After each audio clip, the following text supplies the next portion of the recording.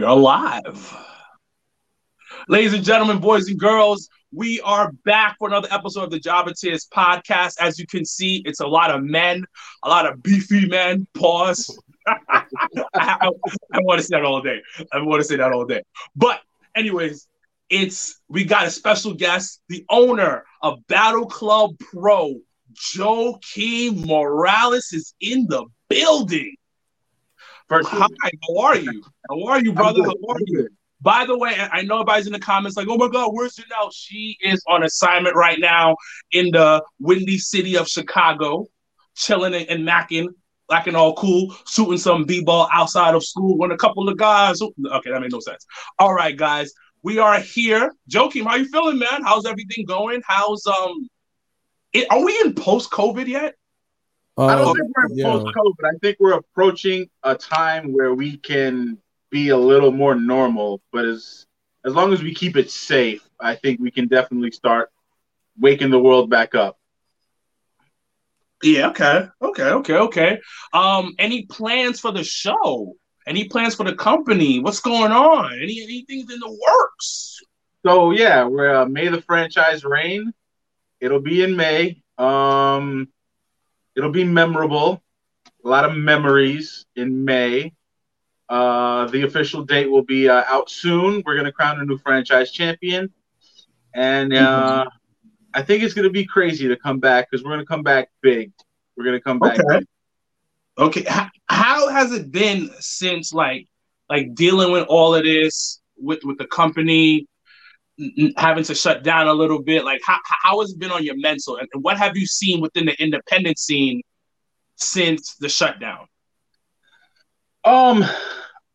It's been tough. It's been tough to not be able to do live events. It's been hard thinking of things because there was a point in time where we're going to try to do something in September, and then the world shut back down, and then it sucked not being able to do an anniversary show for the 4th year. We're actually going into our 5th year.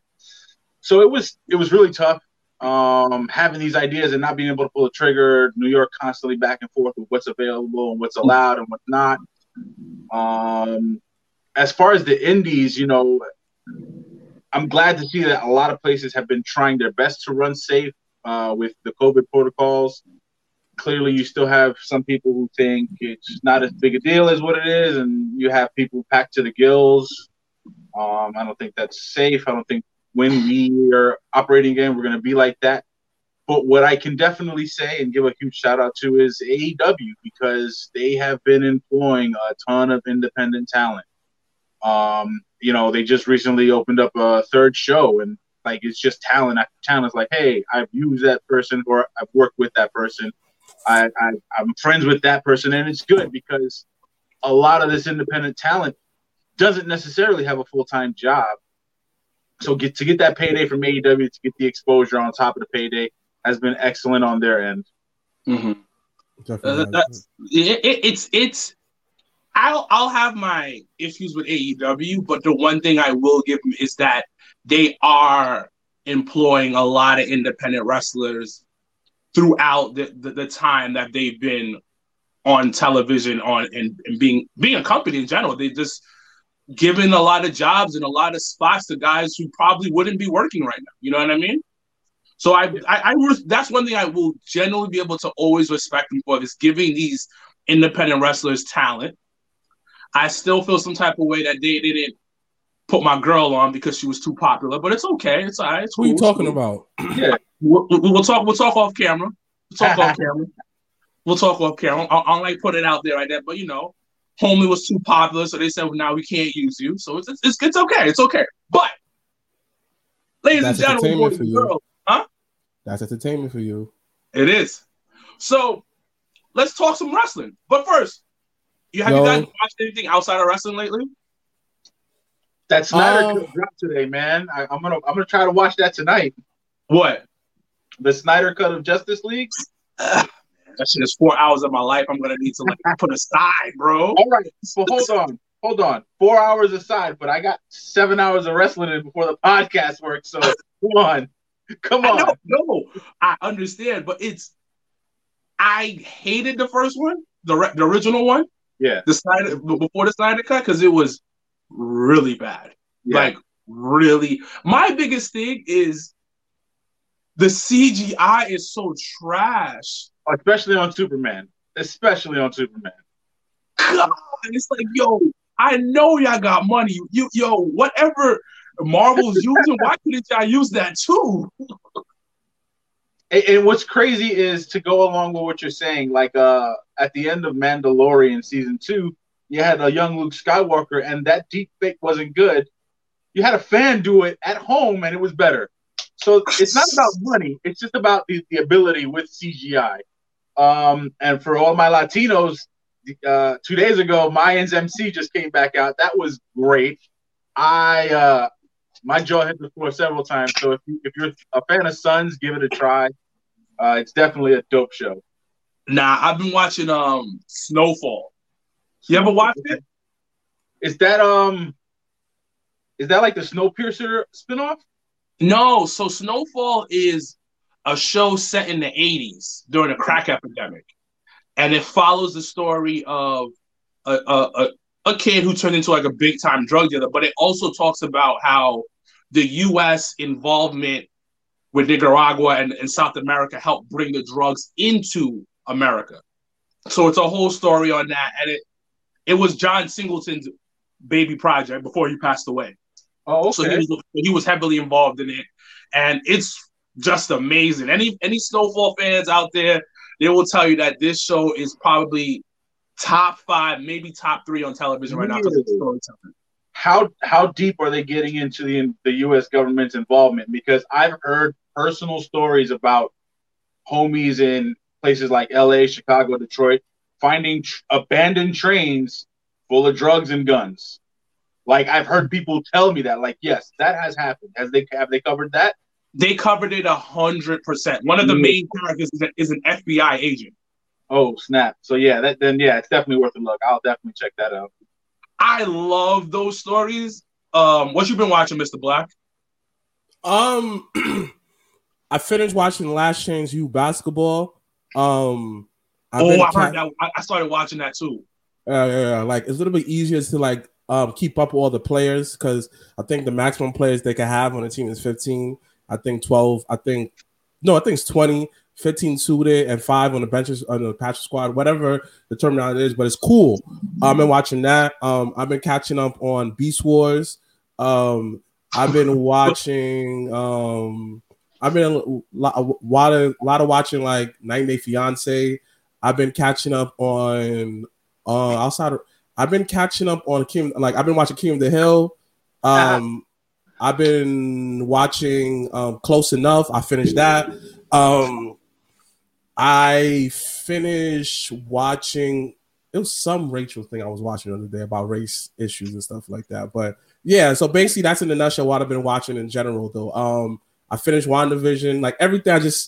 And I've been playing Final Fantasy, and that's it. Oh, it's free now. Yeah, I know. I downloaded it the other day. I know. I downloaded it and I've been playing it. So, so let's jump into the week of wrestling. Before we any thoughts off the top of your heads about what happened this week in wrestling? Behind her eyes. All right, copy. Anything off the top of the head that you want to touch on first? The women killed it this week. Let's dive in. Let's talk about it. All right. Well, AEW Elevation, you had Rio and Makioto main eventing, and then 2 days later, that Britt Baker Thunder Rosa match. Jade Cargill looked incredible. I mean, you could just anything AEW did with the women, it might have been fast, but it was great. Swole popped up and did what she does. I'm excited for Io Shirai and Raquel Gonzalez. 100%. Right. The women have been on the forefront, especially this week. So it's been from what I'm seeing, it's her business, and then AEW pushing women. I love it. It was really good. Mr. Black, you can go, and I'll tell you my thoughts on the Britt Baker and Thunder Rosa match. What are you? Anything off the top of the head? yeah, like I agree with Joe Kim with the whole women thing, but again, like they don't. When it comes to the Japanese women, I don't know them. Like, I'm sorry, Rio match, I'm not into it, like at all.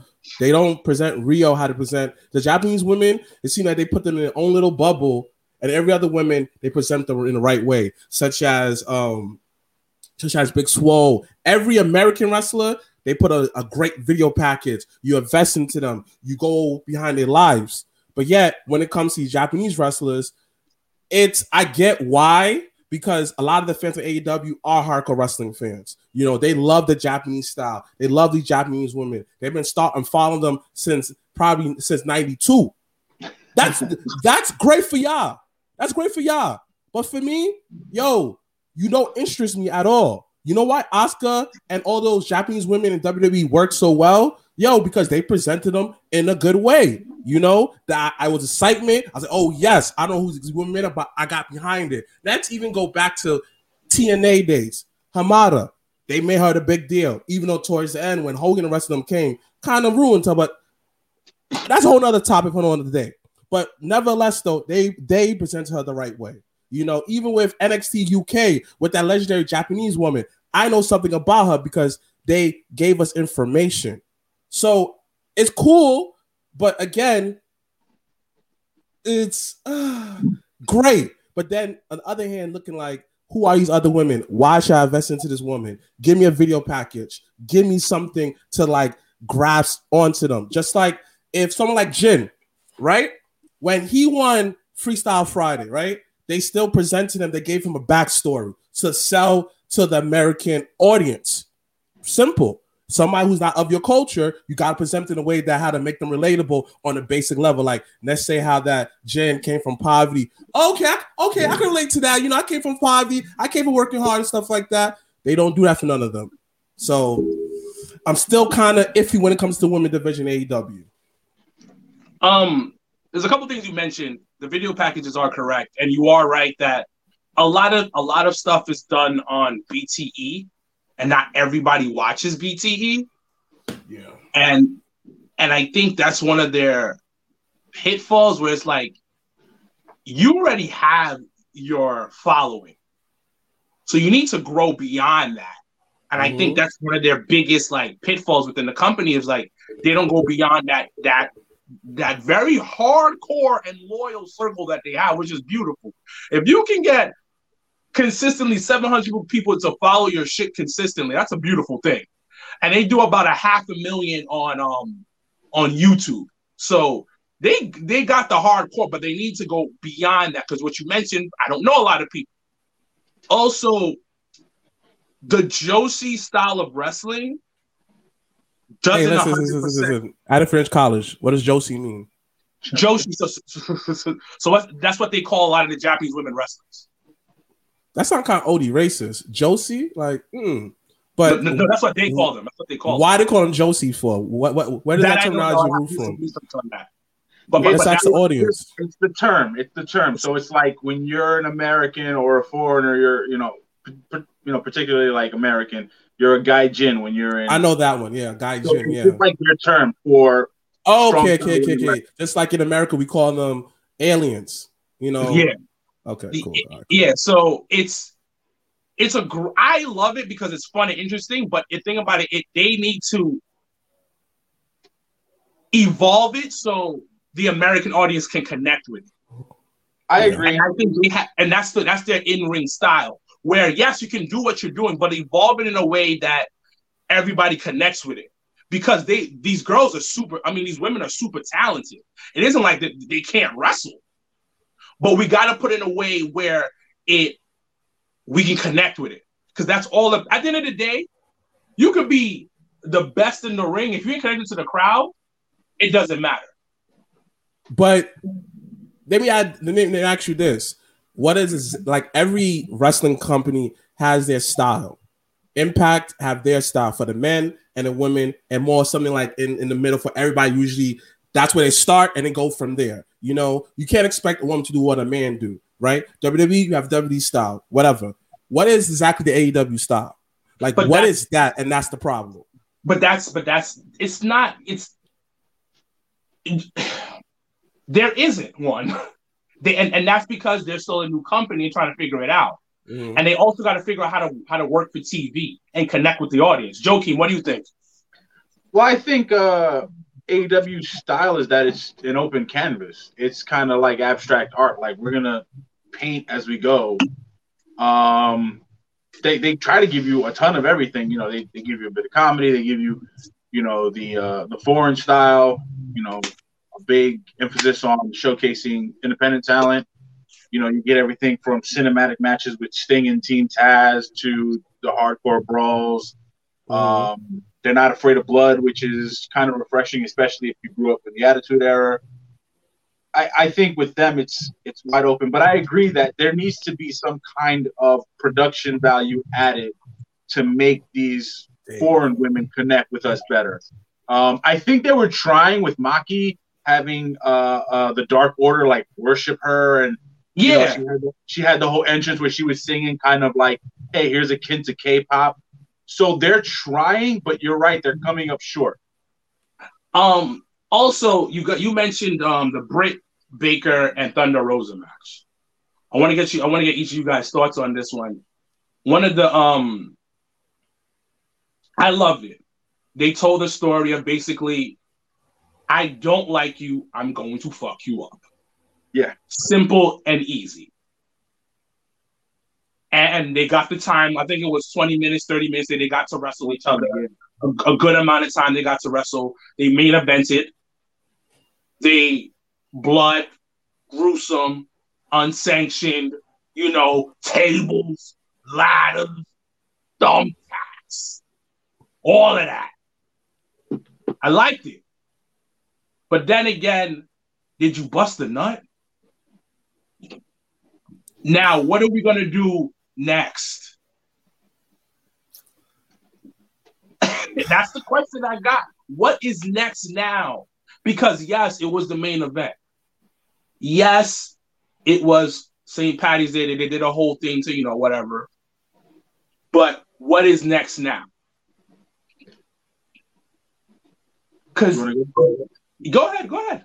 So obviously the next thing is to top that, but you know, you have these, you know, quote unquote gimmick matches, you know, whether it's a cage, whether it's and like a cinematic style match, and then you can do what a lot of companies do is you put forth a similar match with different talent to see if they can outdo them. Mm-hmm. It wasn't the greatest match technically. There were some issues here and there, but they really killed it. You know, Rebel taking that table bump was like, oh, I didn't see that coming. You know, I thought she was just going to be on the outside. The thumbtack was a really nice touch, even with the simple reversal of Britt's finisher to roll her onto the thumbtack to break the hold. Like, they used what they had very well. They used their assets to the best of their abilities. And like you said, they told a story. We hate each other. Let's kill each other. And Rosa came out looking like a superstar after that. Yeah. Like 1,000%. They're both superstars, and I'm looking good. You know, both superstars benefit from it. Like it was a good match. You know, have I seen better women's matches? Yes. You know, I seen at this is why people should go to Battle Club. Yeah. Mia Yim versus Tessa Blanchard. Oh my gosh. These women killed each other. High Spot Podcast match of the year that year. But guys, well, hold on. What are we doing next? Oh, right. But the thing about it is, I got to keep the same energy I keep with WWE. You know, I can't be like, oh, WWE, let them give them time, give them a story. But AEW, what's next? I don't know what's going to happen next. And real talk, yesterday's show, it showed me as a fan of just wrestling as an entirety that, they trying. They literally are mother effing trying. I give them that. Trust me. Seeing Pentacle versus Cody Rhodes, I didn't think I want to see that. Now I want to see that. Low key, I think he's a liar because he speaks perfectly good English, but that's a whole nother story. That is dedication to his character. Like, I'm sorry, when I met him, perfect English. I'm like, dogs, man, you lied to me, man. I was like, but you're a great wrestler. I believe you didn't speak no English. I like that. But nevertheless, though, it gave the guy from BTE, that Spanish dude that he does Spanish commentary, another opportunity to show off his skills on television. Everyone eat on that show. So I'll give them some time because I like seeing Christian. Like, Loki was talking to the fans. He said, I'm not here to take no one's spot. I'm not going to go catapult it to the top. I'm going to build myself up. And that's a good storyline. Even John Silver getting a chance at the TNA title. They're trying. They are. But the thing is, because my whole thing is, y'all gave us that. What is really going to be next? Is this feud over, first of all? Because it was a blood feud. But if the feud is not over, if you don't end the chapter with that, what are you going to end it with? You can't, because now you got to do something ridiculous. You have to do a cage match. I felt that they should have not went that far yet. Like, gave us a teaser towards something going far, then hit us with something even better next time. But that's the thing. Maybe they're gonna take it another level. You can do a last. You never know. Match. They might do you never know. They might do a Japanese death match. Yeah, a death match. They'll make sure the fireworks are better this time. You can do a flaming table match. Like, there's so much you can actually do. And again, that cinematic match. Sting and Team Taz with Darby Allin. Like, let the women get a crack at it. They did. They did. It was Brain Breaker versus Big Swole in the dentist's office. No, but I'm saying, like, you let Britt and Thunder, like, you elevate. Okay. You know what I'm saying? Like, keep asking what's next. Well, I don't think the feud's over, so you go from there. Last women, you can do first blood, so then you can get all the teasing of a cut, and it doesn't actually happen. You can do an Iron Woman match. Like, there's a ton you can go from there. There is. Ooh, Iron Woman. They needed the match. Somebody said that they needed the match as a statement because to establish themselves, like, yo, we are taking the women's division seriously.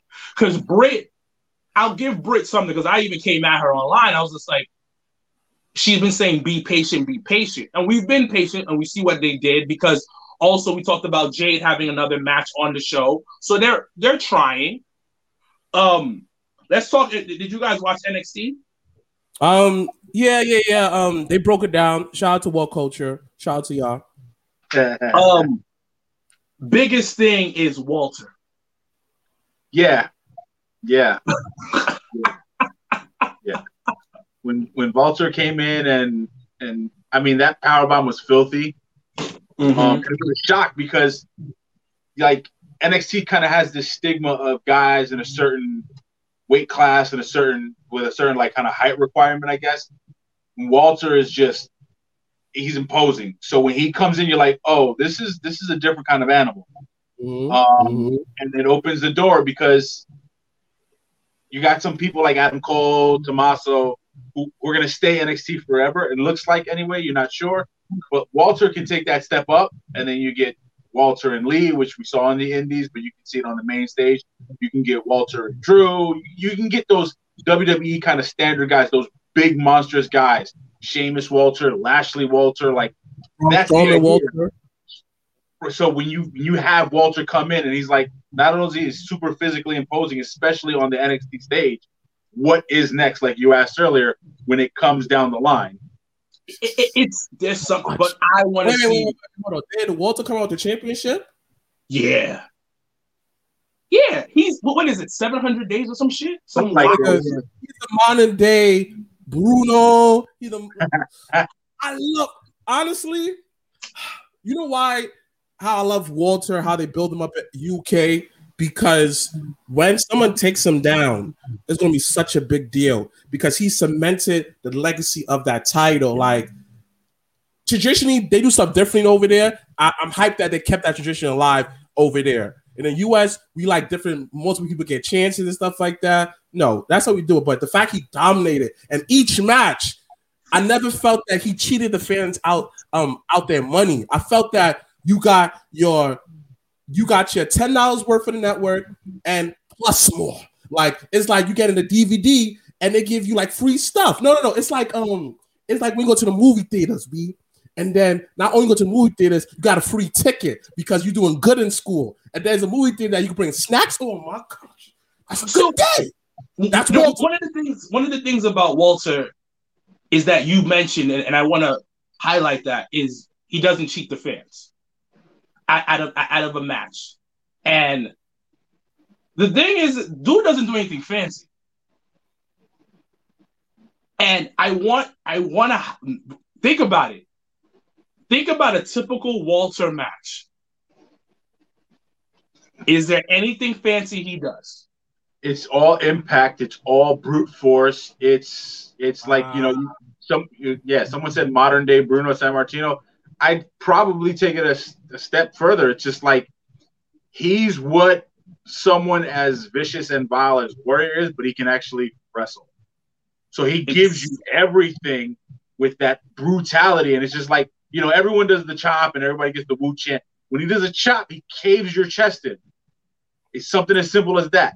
It could be a shoulder block, and it's just his stature just towering over you once you drop. It's just like everything he does is impressive because he not only does it with brute force, he does it well technically. And that's the thing with him is that he's telling that story. I'm a big dude. I'm gonna fuck you up. Facts. The only person that I feel does that in the wrestling scene, including the independent circle of being a big dude and I'm gonna fuck you up, is JD Drake.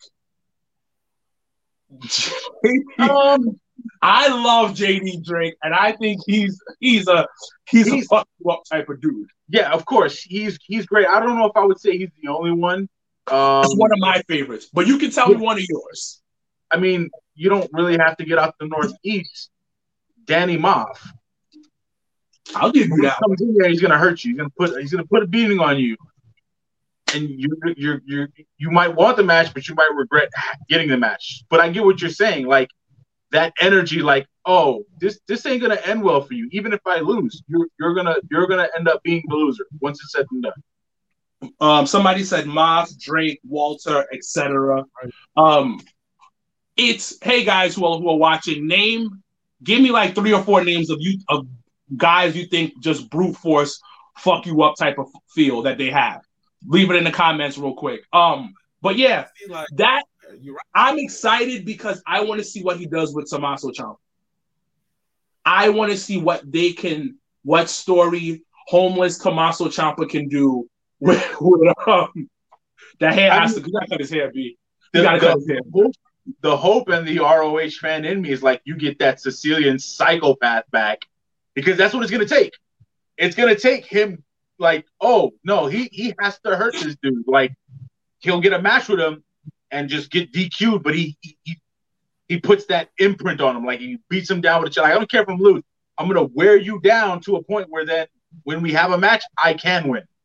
It's like, remember the Brock Angle match where Brock purposely got DQ'd because he knew if I beat him this bad, I can get 2, 3, 4 falls over him. So it's like that's what I'm hoping Tommaso, he comes with like, all right, the bell rings, immediately get disqualified, but he's going to leave an imprint on you. The whole Tony Stark making Thanos bleed. It's like once you've made a god bleed there, you realize they're beatable. 300, Leonidas didn't mean to kill him. He just wanted to show he's not impervious to pain. And that's the beauty. But let's stay on NXT and let's talk about an NXT legend who's been having some issues in WWE as of late. Andrade supposedly asked for his release the other day on the taping of WWE Raw. And just recently today, as of this recording, he said the rumors are true. He doesn't know what the future holds. Fellas, what are your thoughts on Andrade asking for his release? Joakim, you can go first because you are the guest. Mr. Black, you can follow. He is money, like history book show, the only 5-star NXT match he was involved in. What I would personally like to see is whatever MLW is cooking up in terms of that lucha type show, as Tekka, I believe is called, Could you imagine the impact if he popped up on that? Like, okay, I'm here to take this over and make it mine. Let him get that. I feel with most people who, have it's kind of formulaic, but it always works. You do your run in the E or wherever the big company is. You get let go or you get released. You ask for your release. You kill the indies, and then when you come back, they can't keep you down like they did the first time. They can't deny you. That would be incredible because we already know what he's capable of. And could you imagine a reunion with Zelina? Like, that would be dope for him to hit the indies, especially MLW specifically, but across, the U.S., you go overseas, whether it's, Great Britain, Australia, like, imprint yourself as one of the best wrestlers in the entire world. I know if the availability is there, I'm going to do everything I can to put him on the show. Mr. Black, talk to me. I agree. I think that him and Selena Vega should hook up eventually down the road. And if I was him, I go Impact, because Impact, for some reason, why they know how to get these characters where you just need a couple more training. We let you do whatever, travel the whole world, but over here, we're going to make you a star. If you notice, like, they took the Lucha Bros, they made them a star over there. They took, when it was LAX, made them to the star over there. Like, they just have the talent, the talent, the management, and the whole environment. They have everything, the perfect formula that you need to, like, get you over to the top. Do I want to see him in AEW eventually? Not knowing full time, but I like that whole missionary, like the whole not missionary role. What's that thing called again when someone hire you to kill people? Assassin. Yes, assassin. Come in there, do we have to do this, that, third? In and out. I want him to travel the whole world because it's just a decimate, like, only thing that's really holding him back is his English. And honestly, what I'm hearing, I heard that from many different people, like from who's in the media. They said that he's trying. He's not like sitting back, go, oh, no. He's trying. And honestly, you are a big company. You could literally get this man anything he needs. Hey, they say, hey, Charlotte said, yo, I want to put them together. It's been a benefit for both their characters because you see Charlotte a different light and Andrade, he gets somebody who cares about him. Yes, Selena Vega cares about him, but it's a different level of careness when it's not your boo. Somebody that's going to rub your back at the end of the day and kiss your forehead and say, I love you, daddy. You feel me? That's different. And knowing Charlotte, she's been in business forever. She's gonna little things like that. And I know Charlotte been helping her out, helping him out. I know that. Honestly, leave the E, travel the world, killed it. Meaning that I want to see you on Telemundo's acting. I want to see you on every Spanish network. I want to see you on CMLL. Everything to show them that, yo, that didn't present me right.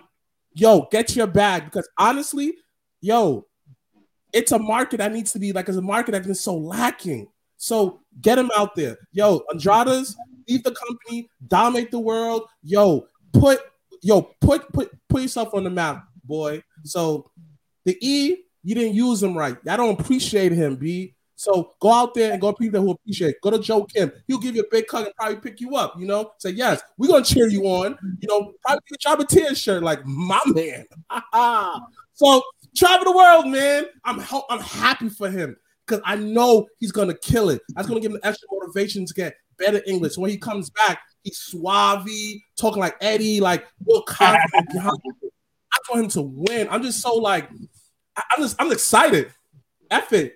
I'm excited. The world gets to, any wrestling will be so popping. I can't wait for guys like him.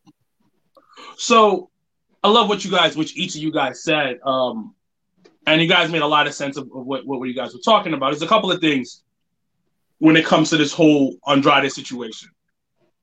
To me, it's 50-50. Andrade never connected when he was split from Zelina. That was one of their worst moves ever, and they shouldn't have done that. Andrade is one of the best in the ring in this current generation of wrestlers. He's a Mexican legend, and he's amazing. But he's not that charismatic outside the ring. He's probably within, the Latino community, and also he probably really is on the mic. But when it came to like regular American TV, he didn't connect. Now, I say 50-50 because the other 50% falls on WWE. You have a creative team, get creative. Try to find where he's going to work. We understand, okay, you go, damn, he's not that good on the mic, but we're going to separate him from Zelina, who's phenomenal on the mic, who's going to help him put him over. All right. And she in the gap so well. Hold on. So you separate that. So then find some way to get him over because the dude is super talented. We as creative has to find a way. The whole English thing, I don't believe that because Alberto Del Rio could barely speak a lick of English. I ain't gonna hold that accent was dumb thick, and they gave him a belt. So I'm a little iffy about that. The one thing I will say is I don't know if remember when he got suspended? I don't know if that affected his run.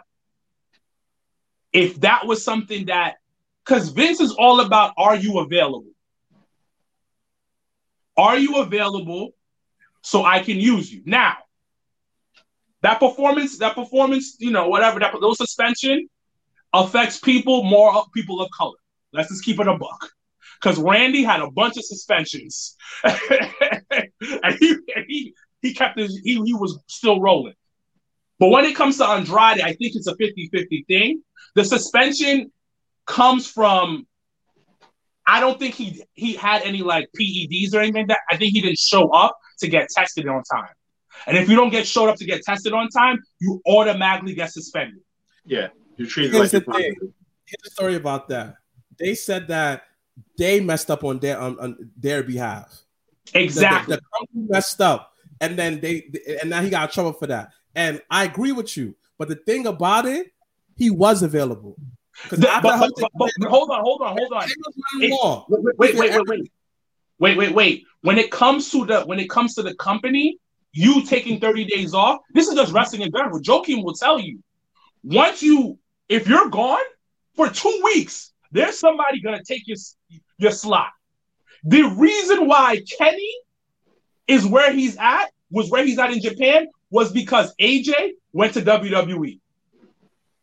And then he moved up the card.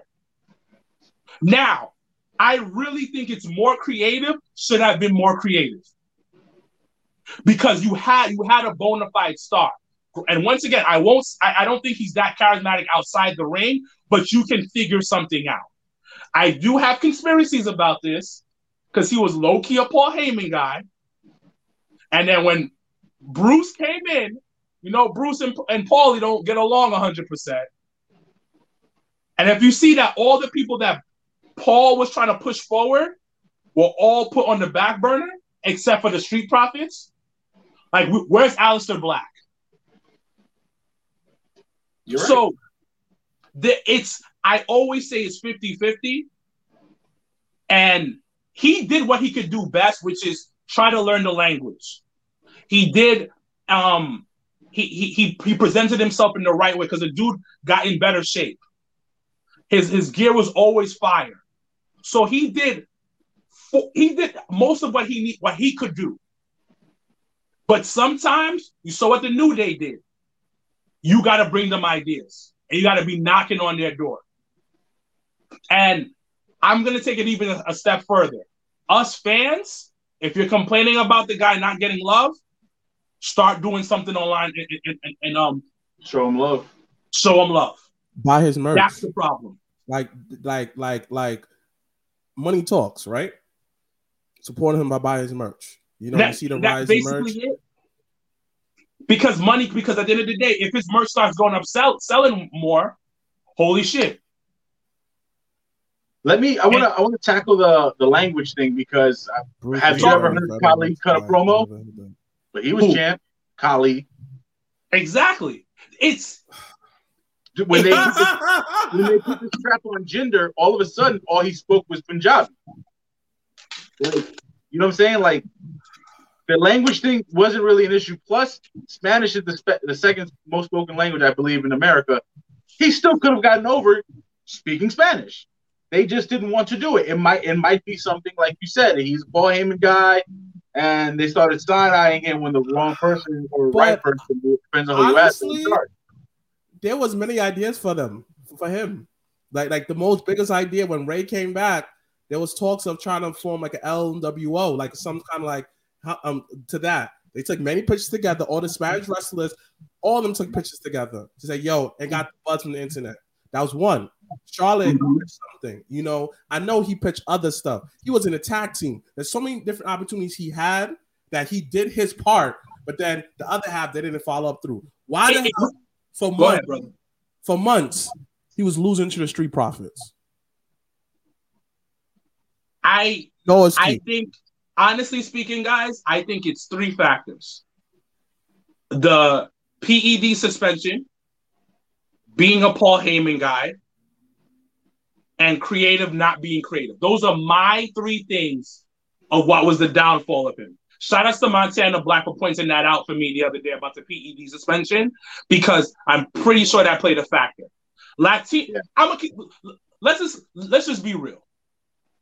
Latino wrestlers are not treated really well. That's stupid, because just get the best man up, regardless of skin complexion. I don't care if this man is from Mars. If he could shoot us, I don't care. I'm tired of this. I'm tired of this, man. If it's not black people, it's Asian people. Yo, I'm sick and tired of what's going on in wrestling. Pick the best man up. That's it. But we understand that.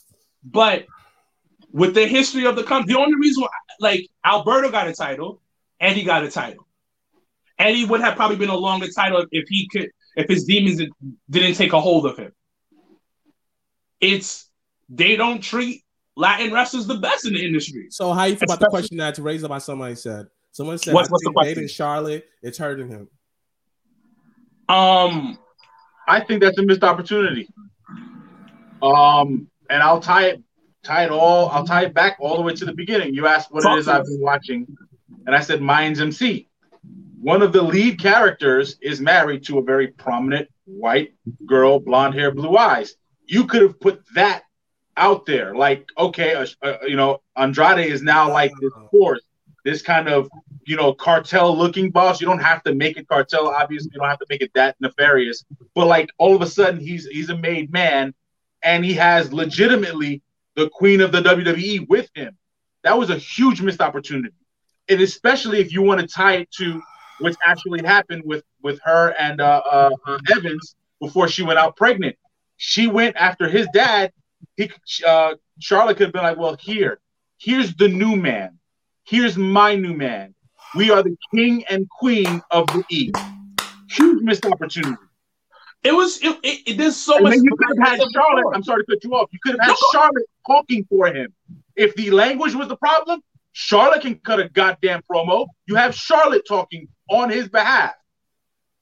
But once again, there's some type of political thing that went down. Oh yeah, of course, it's politics. It's always politics. So next question: where is Angel Gaza? Running after the 24/7 title with Gulak and everybody else. Yeah. This is the main reason why Raw Underground should have not went off the air. Listen, there's many things that's a factor. I'll say it again. Creative is not creative. Maybe that's it.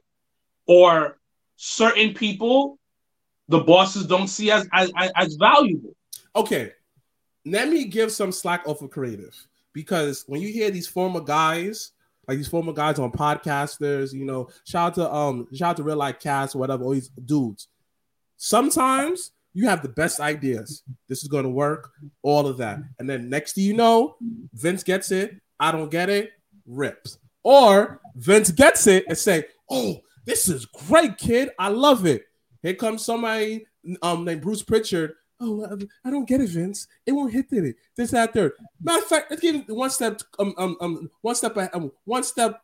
closer, or whatever that terminology is. What if everybody's on one page, and then the stockholders get a hold of it and said that makes no sense? So it could be Vince. I don't know. I agree with you. It could be anybody.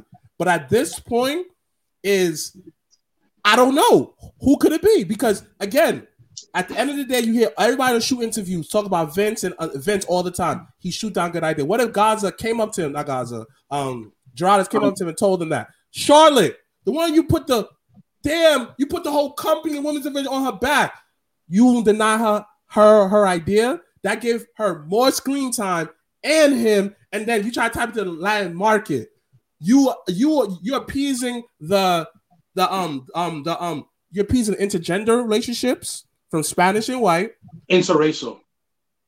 My man, sorry guys, I did French college. So interracial couples. So that's that audience. You appease to the white audience and the Spanish audience. That's three different audiences. And now you're also getting the youth, because a lot of these youths, they're mixed opportunity. That's literally money on the table. Like Joakim said, he could have presented him and said, this is the new king. Remix his song. Woo! That came out on a motorcycle like the Undertaker. What I had in here. Oh, you know what? Remember they took that picture with them in all white, looking like Coke Kings. That's what I'm saying. Like, gosh. Charlotte is the host. She was the wholesome American girl, the picture perfect, like blonde hair, blue eyes, tall. And she's got lineage with Ric Flair, and she kind of dips into the dark side. Like, no, this is the king now. This is where I'm rolling with. And everybody like movies like Blow. It's just like, oh, Scarface. You'd be like, oh, the Blanquita now. She's kind of the real villain. And then opportunity. But then you can go off what Mr. Black said, get a couple of other Latino wrestlers, put them in a little group together, and then now you got a squad. How over would a group called the Cartel have gotten? Talk to me. You get Andrade, Garza, you get, you have Dominic turn on Daddy. Like, you do it like, oh, these are gangsters. And like, while Andrade's like the figurehead, Charlotte's actually the one pulling the strings. Bro. They got NXT UK. They got NXT. Like, they got that the cruiserweight champion. Keep him at that same level. Right, elevate right, him. Right. Say, yo, you come down there. You have tag team matches with him on the main rock. Remember right before New Day actually started, and everybody thought it was going to be a serious thing. You have it like you have the Lucha House Party job to somebody.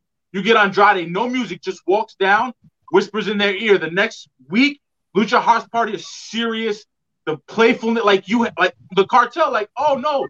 And then you do little things. Like, nothing is actually happening unless Andrade signs off on it.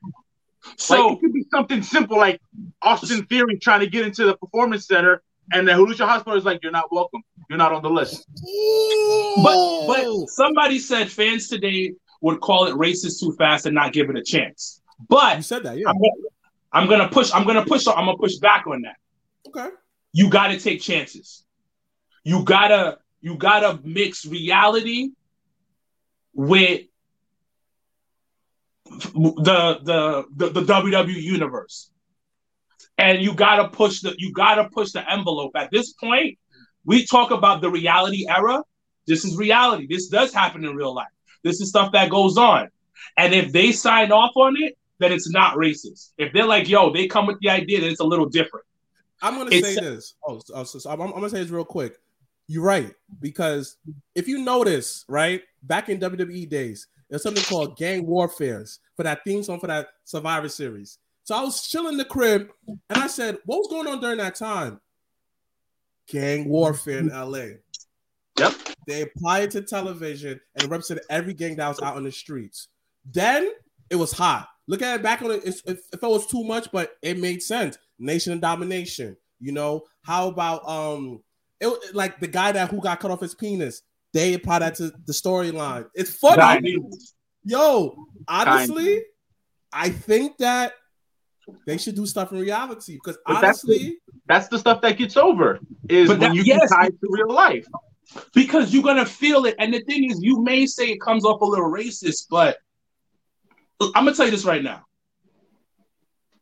When you see somebody that looks like you doing ill shit, you're gonna go, "Oh, I'm invested." Because technically speaking, Roman Reigns is a heel. But I bet you when he steps out for WrestleMania, he's getting a fucking pop. Because remember, it's going to be in front of fans. Exactly. If you put Andrade in a position where he gets TV time, he looks cool, he is fucking people up, he looks like a boss.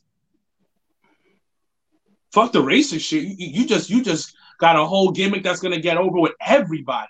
Because, like my brother said, so many people will be invested into that storyline.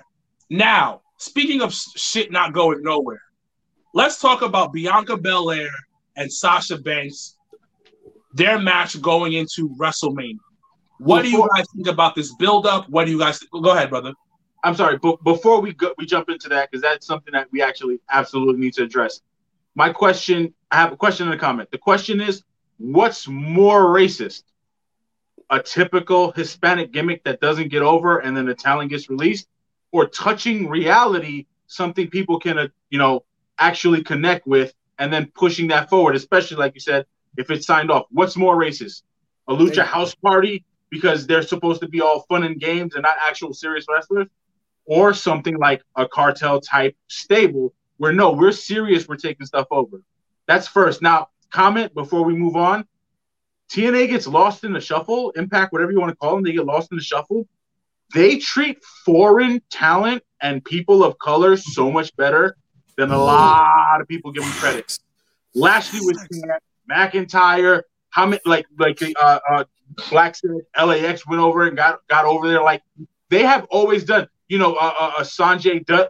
Look at was it Rajit? Like, they have always made it a point to we're gonna try to do the best. The best man up should be the next man up, and they've always done that regardless of how the person's looked.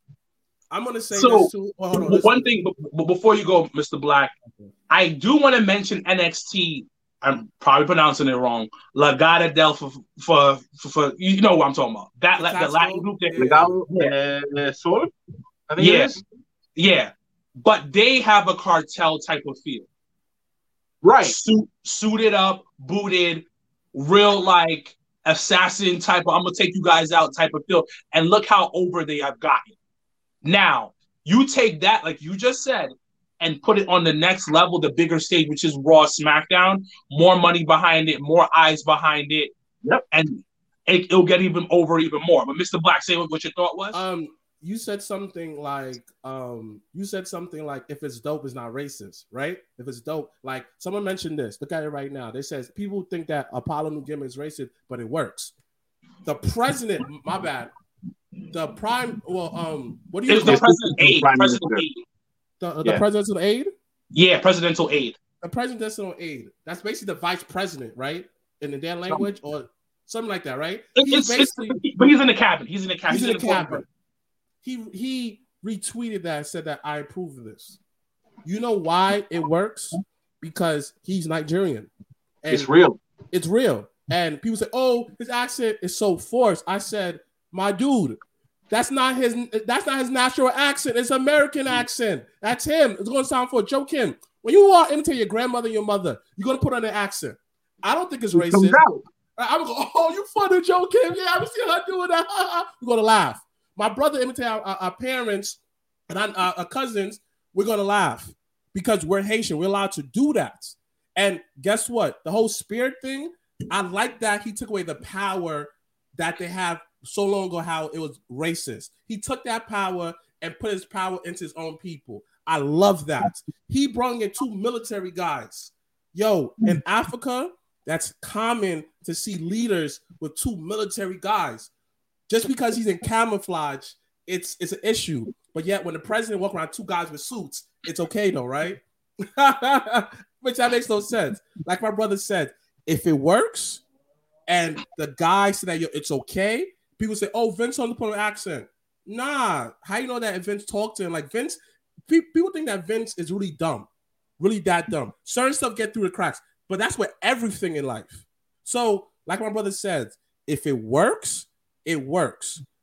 But if a talent got released for it works. So I'm happy. So go ahead. So quickly before, because I want to mention something. You mentioned Vince and everything of that nature and the racism. So when Leo was moved up from NXT to the main roster to work with Bobby, right? Remember when Bobby started feuding with Kevin Owens at first? Mm-hmm. Yeah. So they were setting up the feud, whatever. And Kevin was like, "What should I call Leo?" And I think Vince was like, "Oh, I don't know, call him like his Bobby's handler." Kevin was like, "Nah, that sounds a little racist. Like that doesn't sound. I don't want to say that." And then Vince is like, "Why not?" He's like, "Because it doesn't sound right. It sounds racist." And then Vince was like, "Okay, what do you think?" And the reason why I mention that is because this isn't 1992, 1995. This is 2021. And wrestlers are going to speak up if something just sounds absolutely racist. Yep. So they're going to say something, and Vince is not going to be like, "Let's still do it." No, he's like, "Oh, my bad. I didn't know that. Okay, let's switch it." Which is what happened with the Bobby Lashley and Leo situation, where they were like, "Nah, we're not going to say that word." And that was just my little thing. But let's move on to Sasha Banks and Bianca Belair. What do you think is going on with this feud right now and the build up for it? What are your thoughts on it? Mr. Black, you can go first. I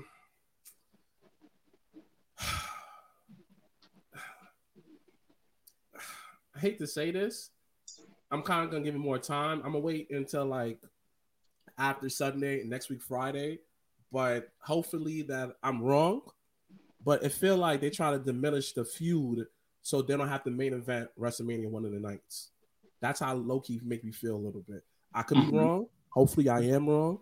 Hopefully they could ramp it up right after, because these women are money. You know, I said this on a previous podcast, on our podcast, and on the Backstage Brawl. Shout out to them. The barbecue episode. That's definitely in the link tree. It'll be in link below. And I said it. I said, like, there's too much they could do. And, like, it definitely display what modern day Black women are.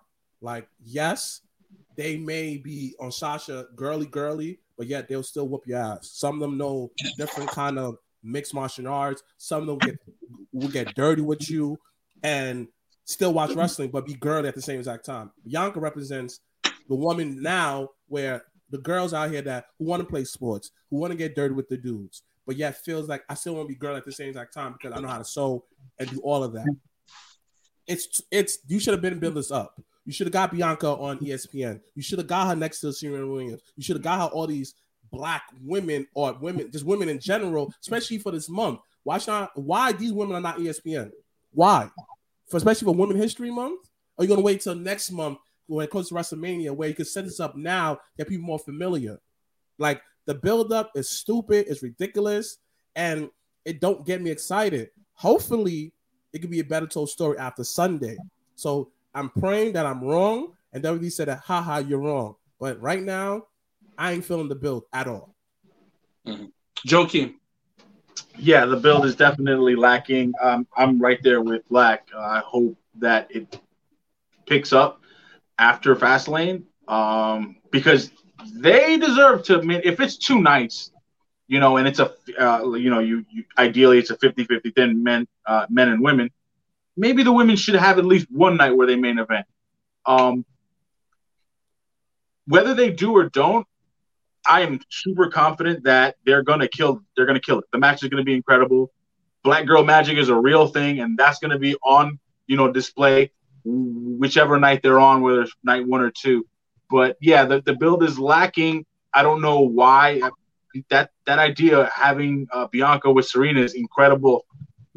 Sasha is the legit boss. You start having her do more prominent things with black business owners. Like, could you imagine Sasha and Oprah having a sit down, like boss to boss? You know what I'm saying? But then that's also WWE's. They're kind of, it's trepidation. Like, they don't like working with entities that could be considered bigger than them, and that it shows because there's just millions of missed opportunities. That was 90 acres in Atlanta, or the 13 black families that got together. How dope would it have been? Like, Sasha pulling up, like, this is what I'm talking about. This is what we're working towards. This is the kind of change, boss to boss. Belair being, she does something with the WNBA. How great would that have been? Like, athlete to athlete, boss to boss, and then you build from there. It always bothers me how they're always reluctant to work with entities that might be considered bigger than us. They've only actually ever dabbled with ESPN. Why not take that relationship and make it full force? Like, I don't understand it. So yeah, the build has been lackluster, and you have millions of avenues to go to make it better, to make it worthwhile. And these women deserve to have at least one of those two WrestleMania nights be main evented by them. They good points, guys. Shout outs to y'all for that. I'm 100% agreeing with you guys on everything you guys just said. The build-up has been very lackluster. It hasn't been good.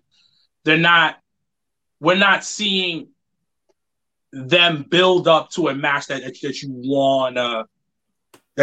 wanna see. It's still like we're still iffy what's going on. We do have another 3 weeks, like Black mentioned, so we'll see what goes on with that. But I'm gonna say something real quick, and I said it to a friend of mine's. Sasha needs to lose, and the reason why Sasha needs to lose, because she needs to develop the boss character to something else. Now, hear me out. I'm listening. We build up to it's not ever going to happen, but a Rock, Stone Cold type of build up where Bianca's like, I need this to solidify my legacy. This is my journey. This is my destiny to be champion at WrestleMania. We build that up. They fight. They lose.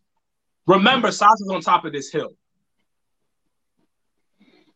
Imagine her falling off the hill like any great champ has. Give her. Remember when Ronda Rousey went on that tear and she finally lost, and she was broken down and destroyed mentally? Put Sasha in that. Let's see her open another avenue. Become a psychopath. Become something like, yo, I never lost really in my career. This was my spot. I was on top of the world. And she drops down like drunken at home, like broken down, like a complete mental breakdown because I lost at WrestleMania. And then you develop something more than past this boss character, which I think is getting a little it's stale. It's really getting stale because I've always said this on the podcast. Once you move from NXT to the main roster, whatever character you have has to develop into something bigger. Yep, I agree. And you're right. The women's division gets a little it gets lucky because it's not as big. So you can pull off what you were doing in NXT. But one of the beautiful things about why I love Bayley, I think Bayley's number one currently of the 4 horsewomen, is that she's developed a character. She's gone up and down into these different avenues and twisted and turned and done things. Becky is another one. She's developed something. Charlotte really hasn't changed. Sasha really hasn't changed. And that's the reason why I think us fans get like, yo, I'm tired of this. Because stuff does get stale. It's been in the fridge for too long. It ain't tasty no more. That's a good point. So I think we need to take Sasha, have her lose, become this broken champ, take her off TV for like maybe 2 or 3 weeks. Do a vignette of her mess the fuck up. Now imagine seeing that from the girl that was the boss. Because think about it, she's been riding high on this boss thing. Every boss has losses, and major losses. But you have to understand, Sasha always loses. She don't hold the title for long. Someone said this in the comments, but she lost at WrestleMania so many times. She lost at WrestleMania so many times, but bounces back real quickly. But imagine her. But imagine her losing again at WrestleMania, and it's like I've lost so many times. So I see where Wilkins is coming from, because there's a slight difference. Like when they had Miz cash in on Drew so that Bobby could beat Miz, Drew has when he came back, he's had to prove that he's worth being up here. So if you had Bobby come and beat Drew, it knocks Drew back down. It's like all the work was pointless. Sasha is established that she's here.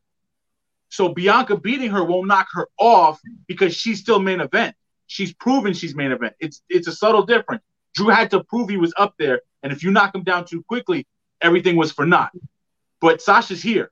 So when she takes that L, it elevates Bianca to prove that she's main event level as well. But now Sasha has to become something bigger and better. She's got to prove that this time around, the loss at WrestleMania isn't like the losses before, because she wasn't at the level she's at now that she was when she had those losses before. So it's a twofold. You're right. Dang, because because it's like she loses at WrestleMania, she comes back a couple months later, she wins. It doesn't mess her up, but you got to get on this. I always think about the psychology of why we love certain things. Why do you fall in love with a character? Mm. And why Bianca does deserve to win, but this will build Bianca's legacy. But at the same time, this continues to tarnish Sasha's legacy. This is two legacies going head to head, and they need to develop that. The psychological point of why do we fall in love with a wrestler? Because we connect with it. We feel whatever they're feeling. That is and it goes back to any sports. Like, why do you want your favorite basketball player to win? To solidify the legacy. Oh my God, I love them. But then you're like, I want LeBron to win so he can prove something.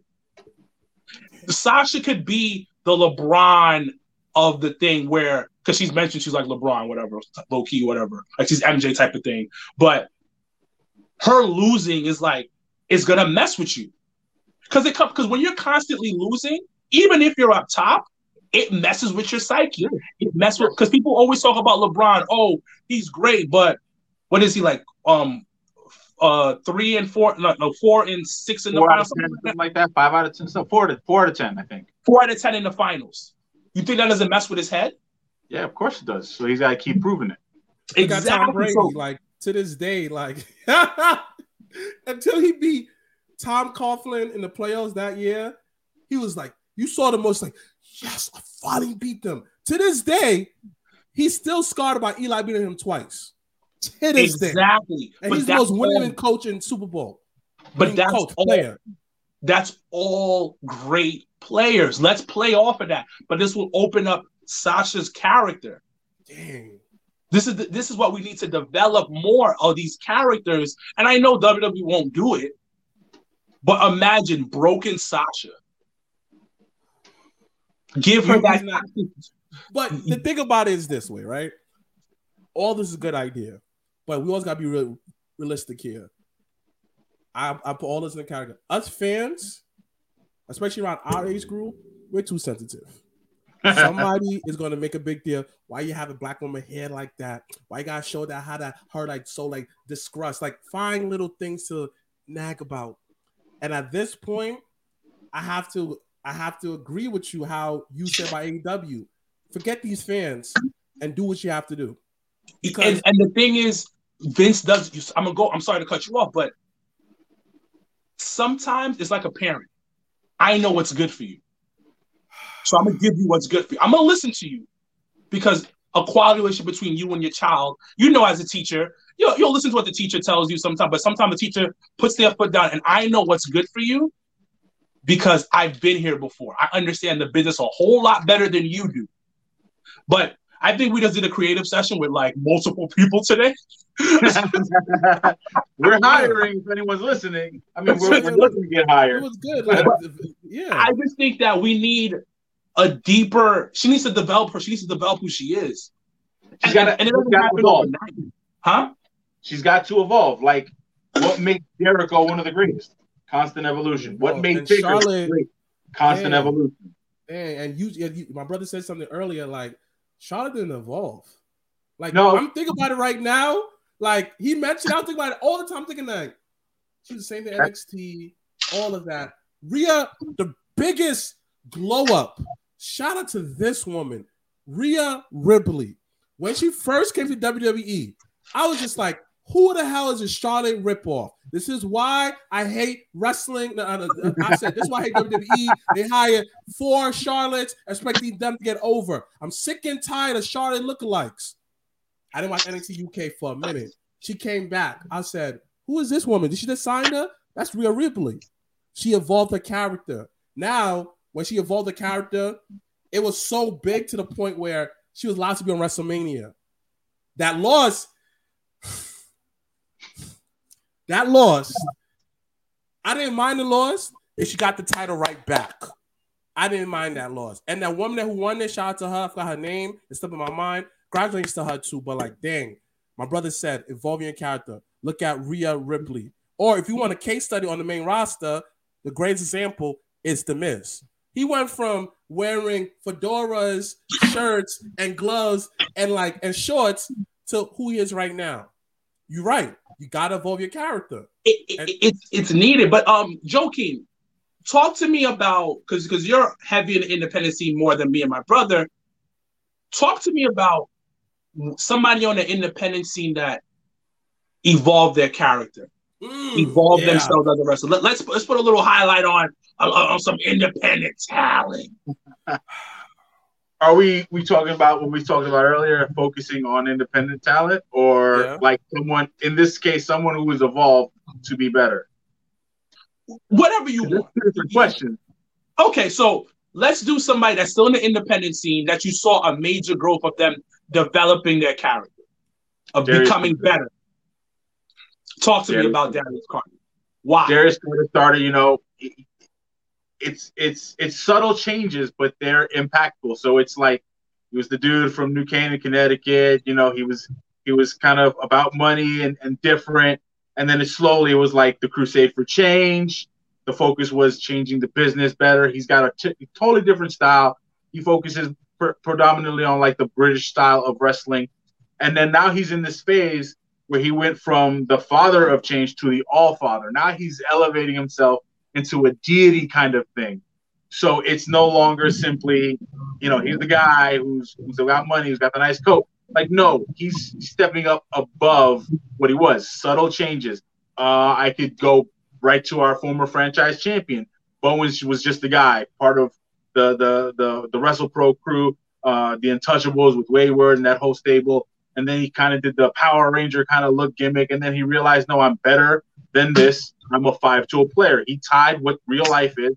Baseball 5-tool players, they can do everything. I can do that in wrestling. And look, he got signed. Like subtle evolutions being better. Those are just off the top of my head 2 examples that I could think of. There's a ton. Icons champ Tasha Steelz. She started, with the Damian Adams school. Just the typical Puerto Rican, but now she's over, is the brightest star in the sky. You know what I'm saying? Her and Kiera Hogan elevating that Knockouts tag team division. Subtle changes in evolution into your character that not only can people relate to, but it's actually who you are. And that's what works. You know what would have made Charlotte evolve? That cartel gimmick. Because then you take Queen from I'm royalty to Queen. No, this is different. I run shit. And honestly, if they want to push the envelope, it might be too shaky if they do this. If they actually start selling marijuana, like it's acceptable. Listen. Listen, that would be. Think about it. No, you're right. It's just that was a curveball I wasn't expecting. Because I don't want to say coke because like I feel like coke killed too much people. So if I had marijuana, right? No, I know what you're saying, especially because it's getting legalized everywhere. You're right. There's so much that could be done. It's just sometimes people gotta. It's they don't get it 100%. Next thing, we got Fastlane coming up, guys. What are your thoughts on Fastlane being, the throwaway pay-per-view? Anything that you're looking forward to for that pay-per-view? So again, tying things back up, the Alexa Bliss, Randy Orton thing. You talk about evolution. Alexa Bliss went from a tooth fairy to manager of Buddy Murphy and the other guy. And then okay, now I'm kind of Harley Quinn, and now she's different. She's otherworldly. And then you're teasing the intergender thing. Like this, she's talking about Randy, you're gonna have to get rid of me. Is it a tease for a brand new Fiend? Is it an actual intergender match? Like, is Randy finally gonna put his hands and really do something to this chick? You know what I'm saying? So it's evolution. And with Randy, it's back to evolution. The rookie evolution. See, I see what you did there. See the RNN thing, with the shoulders. Like, here's an RNN update. Then he was the legend killer after being the lady killer. Then he was part of evolution. Now he's on that legendary status where his focus, whatever his focus is, he's going to do what it takes to manifest victory in it. Well, now he just set this guy on fire in real life, but there was this lingering effect that the Fiend had to Alexa. So she's evolved and she's decided, I'm no longer going to play with the women. I want Randy because Randy set my friend on fire. And I love it. It builds. So that's what I'm looking forward to the most. Are we going to get a new Fiend? Are we going to see another evolution of Bray Wyatt's character? Or will we actually get an intergender match between Alexa Bliss and Randy Orton? I forgot about that. I'm only looking forward for that match. I agree with you. Like, honestly, Randy Orton is the perfect person going against Bray. People forget he's been dibble-dabbling in Supernatural since Undertaker. Like, the perfect I didn't realize that until I watched it on YouTube. I was like, yo, he's the perfect guy. Because his song, I had voices in my head. Like, I'm looking for you're right. I forgot about that. But once again, hard, something that we've been like the theme of this episode has been the people evolving their character. Another person who's evolved their character, the match that I'm looking forward to, is Roman Reigns versus Daniel Bryan. Oh yeah, I kind of see that though. But it's it's going to be a good match. It's going to be a good match. For me, it's the storytelling that's being done, and I just love DB in the ring. That boy good. Like a 45-year-old aged bourbon. That dude is so smooth in the ring. And so watching, to go off of what we've been talking about, Daniel Bryan has evolved his character throughout the years. Cut the hair, cut the beard off. He was a heel for a couple WrestleManias ago, being, Mr. Earth, Mr. Captain America, but a heel version of it. But one of the biggest changes has been Roman Reigns. Because the issue with Roman is that he didn't evolve from the Shield. Nice. Still had the same gear. Yeah. Music was relatively the same. He changed the thing and put the, whatever. He didn't really evolve from the Shield character, because Moxley, aka Dean Ambrose, went his own way. We saw Seth. Seth is my favorite guy from the Shield, low key, and you saw him develop into whatever he's. And Seth is another example. Seth is another example of developing the character over the years to different things. Now Roman, the only reason why we love Roman now is because it's different. It's fresh. It's still him, but he's developed himself as a character and a wrestler. Added new moves to his set. Go ahead. You about to say something, Joe? You know what I was gonna say is being with Heyman, he comes off kind of like a heel Hobbs. Like The Rock You know what I'm saying? Yeah. Militant, big, I'm going to kick your ass. But he's a bad guy version of it on TV. And it took Heyman being like, let me mold you. This is what you need. And that's what Heyman's always done. Like Brock couldn't talk his way out of a bag. He could rip a building in half. But Heyman was like, hold on, let me give you this. And it built from there. So, yeah, the evolution of Roman, it's also impactful because in line with evolution, how long was Hogan black and red, red and yellow, almost 11 years, and then the turn, and it's just like, oh, my God, not only does this work, it's refreshing.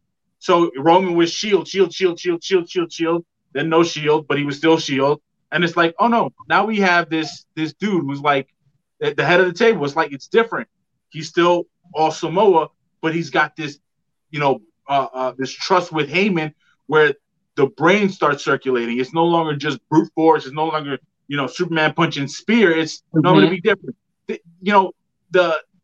The typical adage of having a heel use a submission move doesn't really, it's not something that is a common place for a victory. You know what I'm saying? It dabbles, and those kind of things stick out. Like, not only am I a bad guy, I'm going to make the good guy quit. You don't really get that. The good guy's like, oh, he's hype. He's going to make the bad guy quit. And the bad guy's going to cower and try to get DQ'd or figure out a way to not actually lose the match. And you get the thing where he's kind of like all-encompassing. It's almost like an anti-villain thing because it's like he'll take an L by DQ or whatever and then show up and he's like, I won last week. And it's like, no, you lost by DQ. He's like, who's still the champ? I am. So I won. Like, he's doing that. So it's an all-encompassing thing. And just the tutelage of Heyman, it works, man. I feel bad because when Heyman had Cesaro on the mind, we didn't get that from Cesaro. But it's like it's working so well with Roman because people have associated him with being the WWE golden child for so long. Now he's the heel, which is what people wanted, and it's definitely working. Go ahead, brother. No, I would say, one dude I don't get credit for evolving his character, John Cena. Mine is the whole white rapper thing, whatever is his U.S. Championship run. He evolved, OD, because he went from like, yo, I'm on top of the mountain, like he was like a legit vet. Like, I'm on top of the mountain, I don't need to do no more. Let me come down and go on. Like he basically did like a low key, did like a Chris Paul. Matter of fact, Jason Kidd. Like, you did whatever you want. You were top of the world. Now let me give back to the youth. He helped out Roman. He helped out Kevin. He didn't have to win. Like, he didn't have to lose to Kevin Owens the way he did. He didn't have to agree with Kevin Owens putting up the championship and put his feet on his chest or his tie the way he did. He didn't have to agree with that. Like, the fact that he evolved his character in such a subtle way is so, totally dope. Like, he let The Miz destroy them for the WrestleMania build-up. Like, they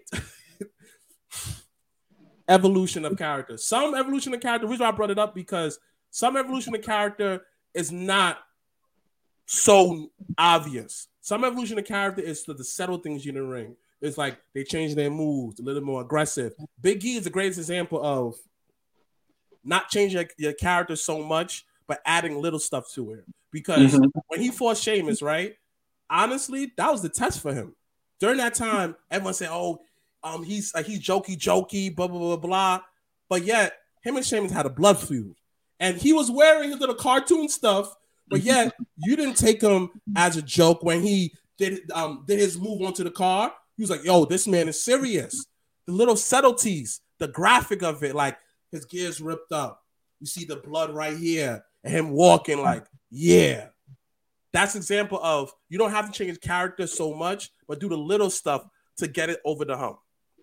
Yeah, this is the beauty about wrestling. I think it's the pageantry, the showcase of what we love and what we connect to. We've seen The Rock go through many phases over his career. Big Show. Big Show. Oh yeah. Even Stone Cold. Even Stone Cold has gone through different phases in his career, and this is how you stay. This is how you stay relevant. This is how you stay around. This is what gets you paid. Sometimes creative doesn't want to do it. They don't want to listen. But this is why all three of us love the business and love wrestling because it's these creative characters. So speaking of the business, let's end off the show because we have an independent wrestler company owner here. Let's put a highlight on a couple of independent wrestlers we think is the next step. So Joakim, you do the honors first. I'm gonna, you want to bring up just talking tag team lineage like LOD, the Steiners, the Dudleys, Harlem Heat, those tag teams that are like, oh snap, they're 2 stars on as a team they're 2 stars. There's not one super outshining the other. They're equivalent. I'm gonna go with the Rep. Dave McCall, Nate Carter, those dudes are bad boys. They dominated NYWC. They dominated CZW. We finally got to work with them last January. They had a killer match with Killing Over Culture. Like, you talk about 2 guys who have tag team stardom written all over them. The next 10 to 15 years, once they're contracted, they're going to be like, oh, they're going to be up there with the Street Profits, the New Day. You name tag team wrestling, that's them. They're evolved. They're different. They've got the whole, like, they've got a feel about them that when they come, it's like, not only can I relate to this person, that's what I would do in the ring. And that feel is just like, it's a beautiful thing to watch actually be portrayed in the ring because the connection is automatically there. It's automatic. Those are the dudes you call if you got a problem on the block. You know what I'm saying? You need backup. That's who you have. The Rep. I love the Rep. I hope once everything starts rocking and rolling, we get to work with them again because they're a perfect representation of where the shift in wrestling is turning, and they're doing it together as brothers, as friends, and as a hell of a tag team. Yeah. Since we're on tag teams, mine are both main events. There are 2 separate tag teams called the main event, and both tag teams are fucking phenomenal. It is these men. There's the main event spelled regular main event, and then there's main event spelled MANE event, and both of these tag teams are up and coming, athletic, can tell stories in the ring, well trained, and I love the fact that one main event is like a circus type of gimmick where you have the ringleader and the line.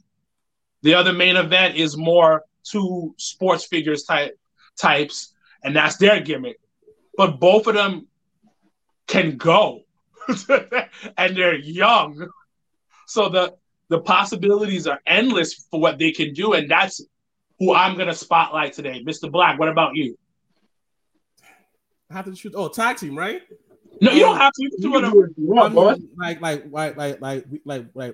We could do singles after this, but tag team. Come on, man. You know that we're gonna choose our guys prolific. Like that trio right there is amazing. Like Isaiah Wolf, Marquis, Tyree. Those 3 men doing the killing it in Warriors. Like if you haven't known about them, look them up. Like these men, like you said, like. Marquis, all 3 of them are stars, individually, but together it's magic. Like they're dudes from many different walks of life, and they're doing it together as not blood brothers, but brothers in wrestling. That to me is beautiful. So that's my tag team for people to look out for. Prolific. All right, cool. Any singles you guys want to shout out real quick before we go? All right, I'll go first, real quick. My guy Darius Lockhart. Everybody knows, like, you want a revolution, go to my man, Darius Lockhart. Everybody knows, if you've been to Battle Club events, everybody knows, one dude, I'm going to say, Mr. Big Time Yaya. Boy, he's young, but he's hungry, son. He's always improving. Look that man up, Big Time Yaya. If you want to see a match of really displaying his skills, Big Time Yaya versus Cam Carter. Watch that match. Second guy is Casey Navarro. He's been on Impact. You definitely mentioned 3 people, but go ahead. Yeah. I got to mention my guys. He's been on Impact. He's been on AEW. And every time he's been on AEW, New Japan, he's always making a splash. Casey Guevara, Darius Lockhart, Big Time Yaya. My 3 guys. Well, what about you, Joakim? Man. All right, I'll keep the energy with the women. Someone who was just on AEW, Savannah Evans. I mean, you talk about imposing. You talk about someone who has a unique look, and she towers over the competition. I love me some Savannah Evans, and you know, we may be seeing her soon up in Battle Club. But yeah, I'm gonna keep that energy with women and people of color, and then let's round it out. How about the Russian Dynamite, Masha Slamovich? I love it. I love Masha. It's a little taboo to say something like this, but when I see Masha, I get hints of Chris Benoit. She's ferocious. She's quick. She's technically sound. She doesn't need to speak much because she's gonna bash your face in. I love what you guys are saying. My 2 picks are my first one is Montana Black. I think he's one of the most underrated big men in the industry. He's making his comeback slowly, surely to the game. He has a couple of bookings coming up, and he doesn't get the love that he deserves. Nope. Number 2 for me is one of my favorites, Queen Aminata. Ooh, Queen Aminata! I think Shorty got it all. Truly think she's a complete package. And once I talked about when it came to main event, I'll say it with her. She is the possibilities are endless for her. And those are 2 of my picks that we have for today. But we're gonna end this. Today was a great conversation. Excellent. A lot of creative talk. So, ladies and gentlemen, we'll be signing off. Thank you for joining us on another episode of the Job and Tears podcast. Shout out to our special guest host, Joakim Morales, the owner of Battle Club Pro. You want to drop off your tell us any of your all those handles that we got, social media handles. At Joakim Morales, Facebook, Twitter, Instagram, Battle Club Pro on Facebook, X Battle Club Pro on Twitter and Instagram. We got some stuff cooking. Really excited about that date in May. We'll be dropping soon. But I'll give you guys a nugget, a little exclusive. So everyone who's watching this will have something to be looking forward to. Whenever we do announce the date, it will be 2 shows in one day. 2 shows. 2 Battle Club shows to crown a new franchise champion. My boy Yaya better be in it. That's all I'm saying. I know he's gonna win it, but I'm putting an atmosphere. Hope Yaya wins because I have the streamers ready for him. Ready. All right. Thank you so much for joining us today. Before you sign off, please check us out at Legends Bar. We'll be having viewing party. Be there Sunday, definitely. Yes. Yeah, for the Fastlane viewing party. Once again, we have a tournament to determine who will be next up against our tribal wing chief, Sir Wilkins, aka Rico Haiti. Y'all niggas don't know what y'all freaking missing. Y'all niggas don't know what y'all get into. Y'all didn't see the dungeon with the beast. Y'all over here having a tournament for wings. I just want some legend wings, period. I'm crying. But, the win can't win. So this little tournament y'all may be having, hurry up, because when you get to the Wing King, the tribal Wing King, it's over. So Legends Bar, it's the Wakanda of wrestling, man. So please check us out in the New York area, man. And of course, man, please like us on all social media. I'm gonna sign off. Please like us on all social media, man. And Janelle will be back next week. Please continue to our Instagram. Please check out Sir Wilkins Coffee Talk. Please check out Sir Wilkins Coffee Talk with friends. And please, you support the brand, man. ProWrestlingTees.com. 2.5 Bros, bro. How you forget about that? Don't forget about 2.5 Bros. Check out other stuff on the network, please. And Sazon Talk. Con mi hermanita. This is the Job and Tears podcast, man. In the words of HR, #Black Excellence, #We Are Out. Cool.